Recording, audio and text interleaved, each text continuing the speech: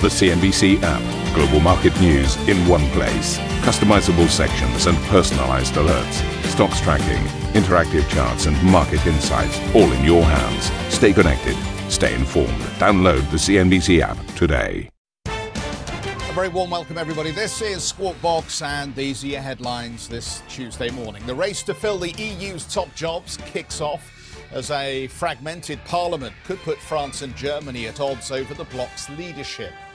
Brussels will reportedly start action against Rome over Italy's rising debt levels as Lega leader Matteo Salvini says a big win in EU elections gives the far-right party a mandate to change budget rules.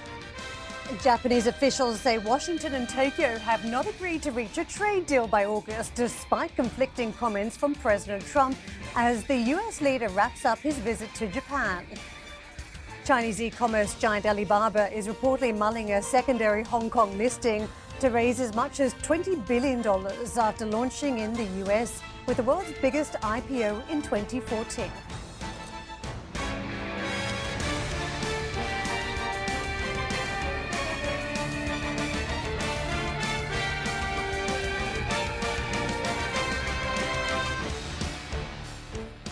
Good morning. Let me take you to some of the market action. A fairly thin trade that started off the week with the US out of action yesterday. And some of these markets are looking for direction. One of the big news factors has been the European elections and the fact that it hasn't been a huge swing towards the populace. That's been somewhat positive for markets, including the Asian ones. What we've also had yesterday, comments while we were live on air from President Trump while he was in Tokyo, suggesting that a deal with China is not about to happen, that the Chinese want one to happen, but the US is not quite ready. And that tone just causing a little bit of risk off for markets. So you can see the picture this morning. Japanese stocks bouncing 94 points or just over 0.4%. China improving and Hong Kong up about 0.5%. But all eyes really turning to what the US trading day will look like later on today.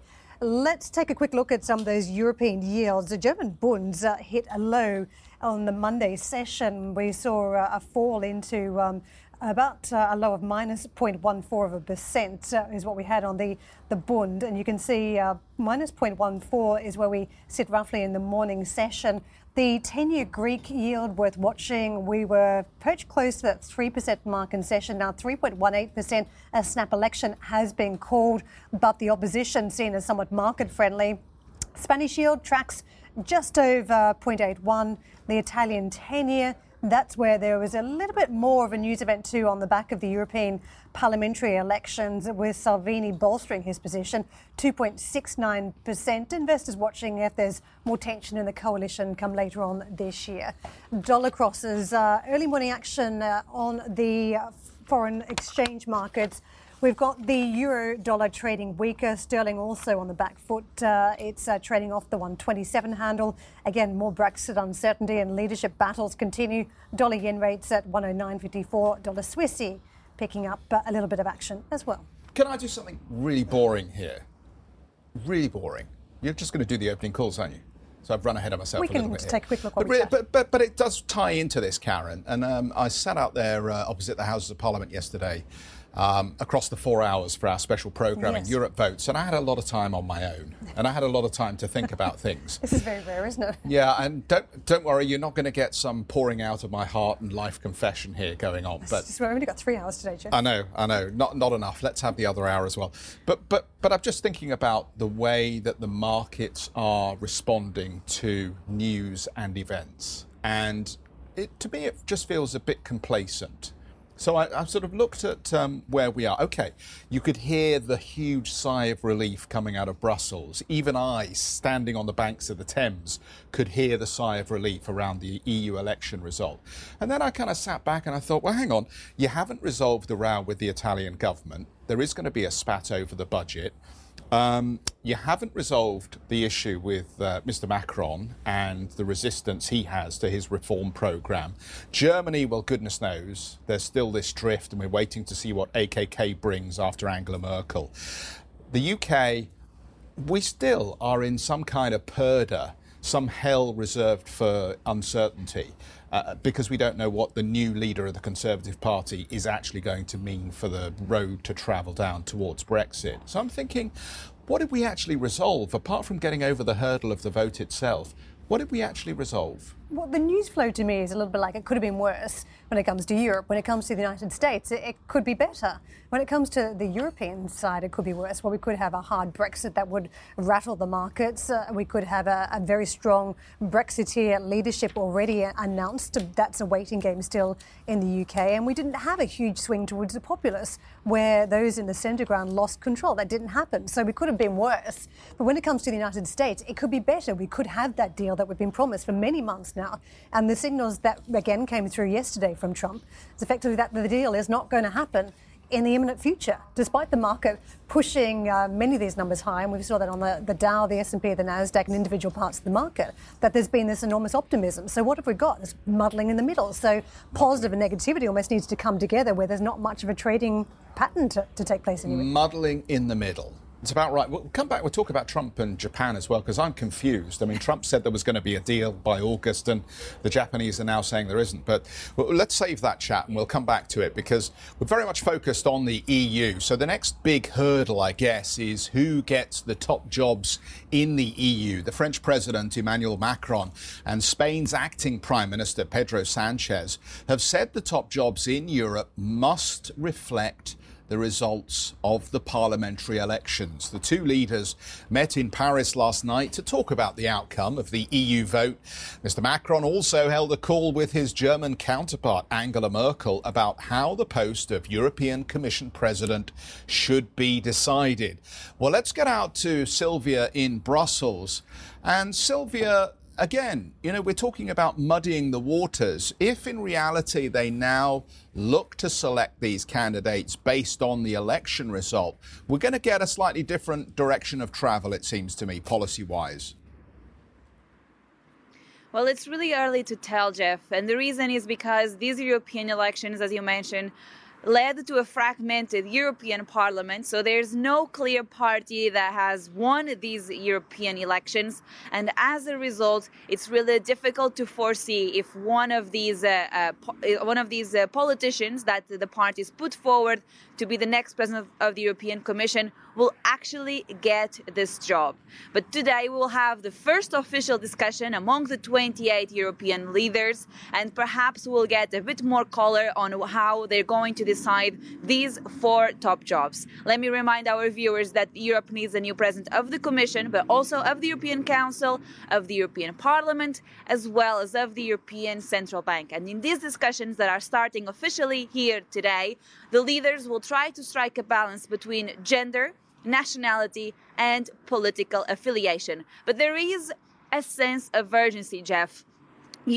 Different European leaders have said that they need to conclude this process as soon as possible. And one of those leaders was Chancellor Merkel. We heard from her yesterday saying that the sooner these decisions are taken, the better for the EU. Both parties, the CDU, the CSU and the SPD, stand by the system of a leading candidate, and we will introduce this position. The European Council will take the result of the vote into account, as is stated in the Lisbon Treaty. We want to find a solution as soon as possible, as the European Parliament will meet at the beginning of July, and it would be good if we have a proposal from the European Council, so that positions can be quickly filled after that. One thing is clear, we need to be capable of acting in the EU, and the sooner we have the decision, the better it is for the future, even if the new Commission only takes office later. So the aim is to conclude this process on June 20th. That's when the leaders will gather once again here in Brussels for a summit. And the hope is that they will be able to announce these names on that date. But I have to say that according to a European official, the discussion here tonight will only be between the 28 heads of state. There will be no advisors in the room. And that's perhaps it's to avoid any names from being leaked to the press. The big elephant in these discussions, though, is indeed the Brexit. Prime Minister Theresa May is scheduled to meet the other 28 leaders. At the moment, UK is still a full member of the EU, so the representative of the United Kingdom, in this case Theresa May, has a say in these discussions. However, having spoken with different officials from different capitals, the feeling is that Theresa May should abstain from having a strong say in these decisions. Later on, I'll be interviewing one of the vice presidents of the European Commission, Valdis Dombrovskis, and I'll be discussing this and as well the result of the European elections with him later today. Terrific, Sylvia. Thank you very much indeed for that. And we're looking forward to that interview to come. Let's move on. Italian yields rose and bank stocks fell on reports the European Commission is set to take disciplinary action against Italy over its rising debt levels. According to multiple reports this morning, Brussels is likely to take steps against Rome, including a potential fine for breaking EU budget rules. The Commission is due to issue reports on member countries' public finances on June the 5th. Speaking following the EU election result, Lega leader and Italian Deputy Prime Minister Matteo Salvini said his party's victory is a mandate to change Brussels' budget rules. Behind me is the established and definitive result that you can analyse and that allows me as Secretary of the League to maintain the commitment made with the Italian people, to change the balance in Europe and to change European budgetary policies. It's even more important that should another polite letter be coming, of which I can't wait to know the contents, we will respond with the same politeness on the basis of popular consensus, saying that European insecurity and unemployment closed yesterday for us and another season has begun. Well, let's pick up with Elias Haddad, Senior Currency Strategist for Commonwealth Bank of Australia. Good morning, Elias. Welcome very much to the programme. Let's just follow on from that lead. To what extent does the euro deserve any additional support this morning on the back of the EU election outcome? I think the bottom line in terms of the implications of these European elections, it's relatively supportive of the euro. We still have the pro-euro parties maintaining a clear majority in the 751 seats European Parliament, albeit it's a bit more fragmented. And more importantly is that the Eurosceptic parties or the populist parties haven't really made any significant gains. They still have under 180 seats in this European Parliament. So the bottom line here is that the project or the move towards greater Eurozone integration, or the snail pace move towards greater Eurozone integration, is intact.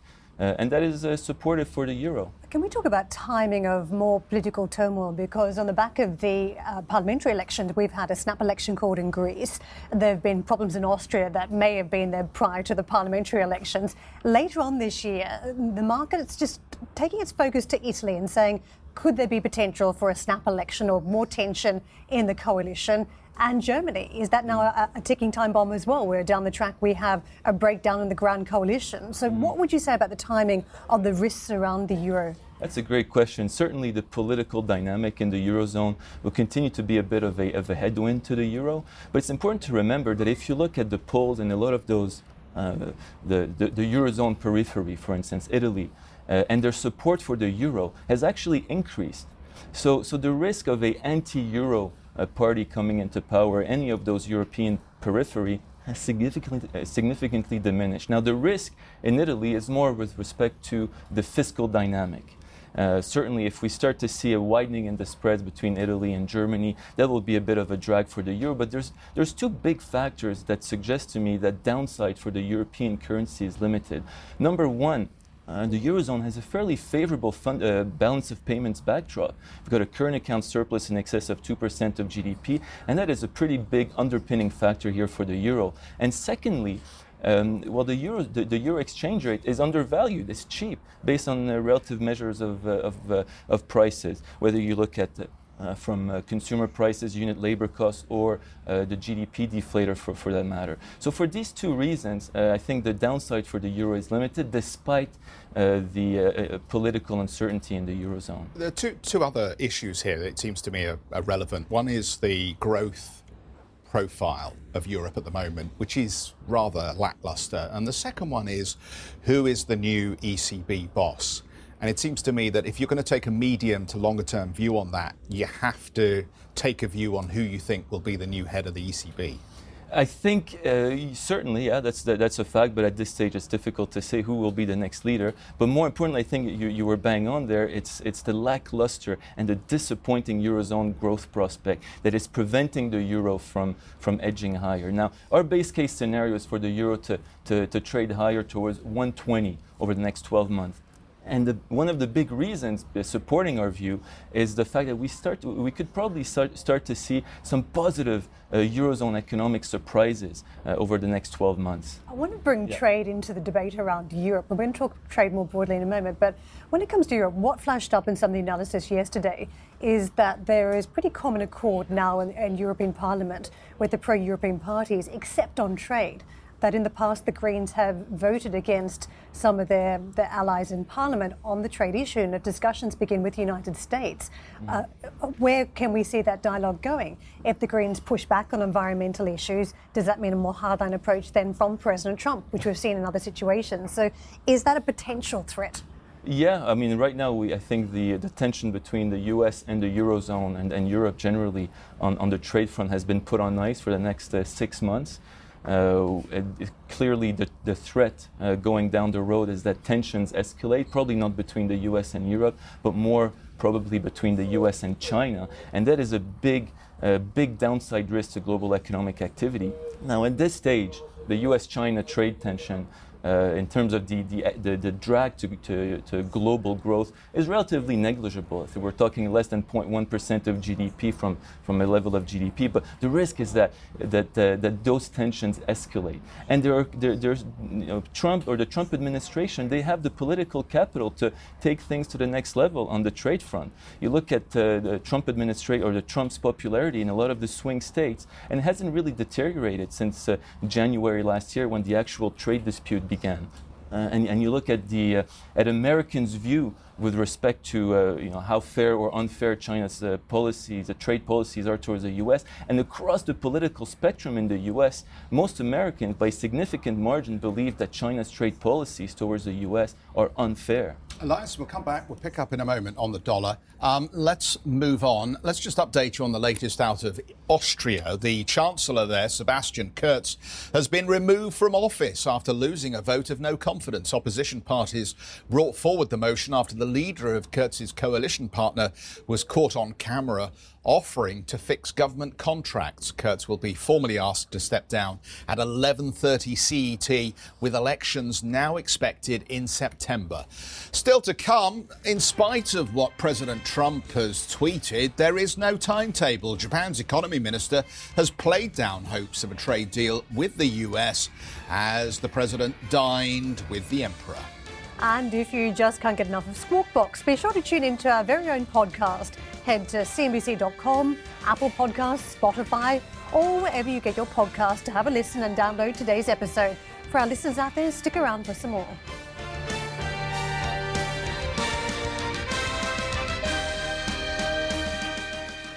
A quick look at the Chinese markets today, and you can see green marching back onto the boards for the Shanghai Composite, trading up about 0.8%, well and truly off the highs from April this year, with some of the concerns still around trade issues, but stabilising over the last month with the gains that you're seeing on the boards at these levels, just shy of the 3,000 point mark. Shenzhen trades up a little bit firmer than the Shanghai Composite, and you can see gains on the other major indices.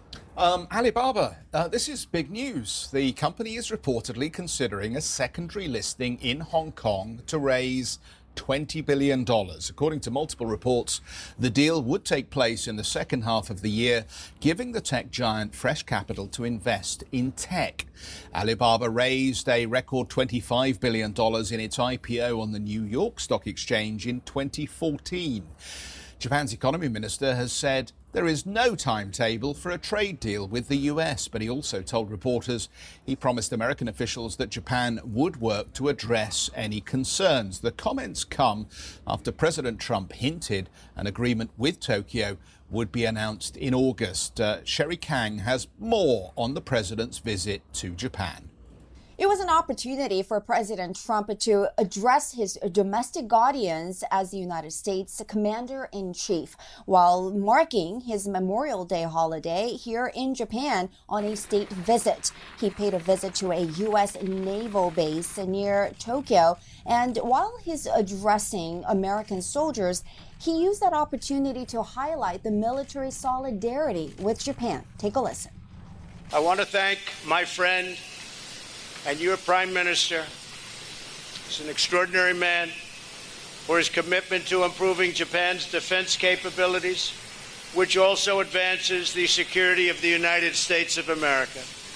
Plus, President Trump once again highlighted Japan's intention of buying more than 100 F-35 stealth aircraft from the United States. And this is certainly a point that he can call a victory that he can bring home as well. In the meantime, remaining questions at this point as President Trump wrapped up his 4-day state visit in Japan. Will he come back to Japan for G20 summit? Can the U.S. and Japan strike on a comprehensive trade deal? What will that look like, and can they make it happen by the month of August? Sherry Kang, CNBC, Tokyo. Chinese officials called on the U.S. to settle an ongoing trade dispute through friendly negotiations. This after President Trump told reporters during a visit to Japan that America is not ready to make a deal with Beijing. But Chinese Foreign Affairs Ministry spokesperson Lu Kang said the U.S. has not been consistent in its approach to ongoing trade talks. For a period of time, you may have noticed that the US side, including some high-ranking figures, have had various sayings about the China-US economic and trade consultations. Sometimes they say a deal will soon be reached. Other times they say it's difficult to reach this deal. But you can look retrospectively that during the same period, China's expressions have remained consistent. That is, first, we always believe that any differences between any two countries certainly should be settled through friendly consultations and negotiations, the China-US differences in the economic and trade field included. Secondly, we always uphold that China-US negotiations, including economic and trade negotiations, must be based on mutual respect, equality and mutual benefit. China's Foreign Affairs Ministry. Huawei is reportedly reviewing its relationship with the US parcel service FedEx. According to Reuters, the Chinese telecoms company says FedEx diverted several packages sent to its offices in Asia back to the US without Huawei's permission. Huawei did not provide any further explanation, but said the move, quote, undermines our confidence. FedEx called the complaint a, quote, isolated issue. Let's get back to Elias Haddad, senior currency strategist at Commonwealth Bank of Australia. Let's just nail the dollar here, if we can, Elias. How much more upside do you think there might be for the dollar at this point? I think in the near term, the US dollar will remain firm against most major currencies, probably less so against the Japanese yen or the Swiss franc, as these trade tensions or the risk of trade tensions heightened, because that's a big downside risk to global economic activity. But US dollar strength will be limited and probably contained. And the big reason is that you look at Fed funds futures, and they're pricing in roughly 50 basis points of rate cuts over the next 12 months. That's roughly in line with our view. In our view, the Fed will be cutting interest rates in December. And the big reason why that supports our view and supports these downward revisions to U.S. Interest rate expectations, as you look at inflation expectations in the U.S., and they've been drifting lower.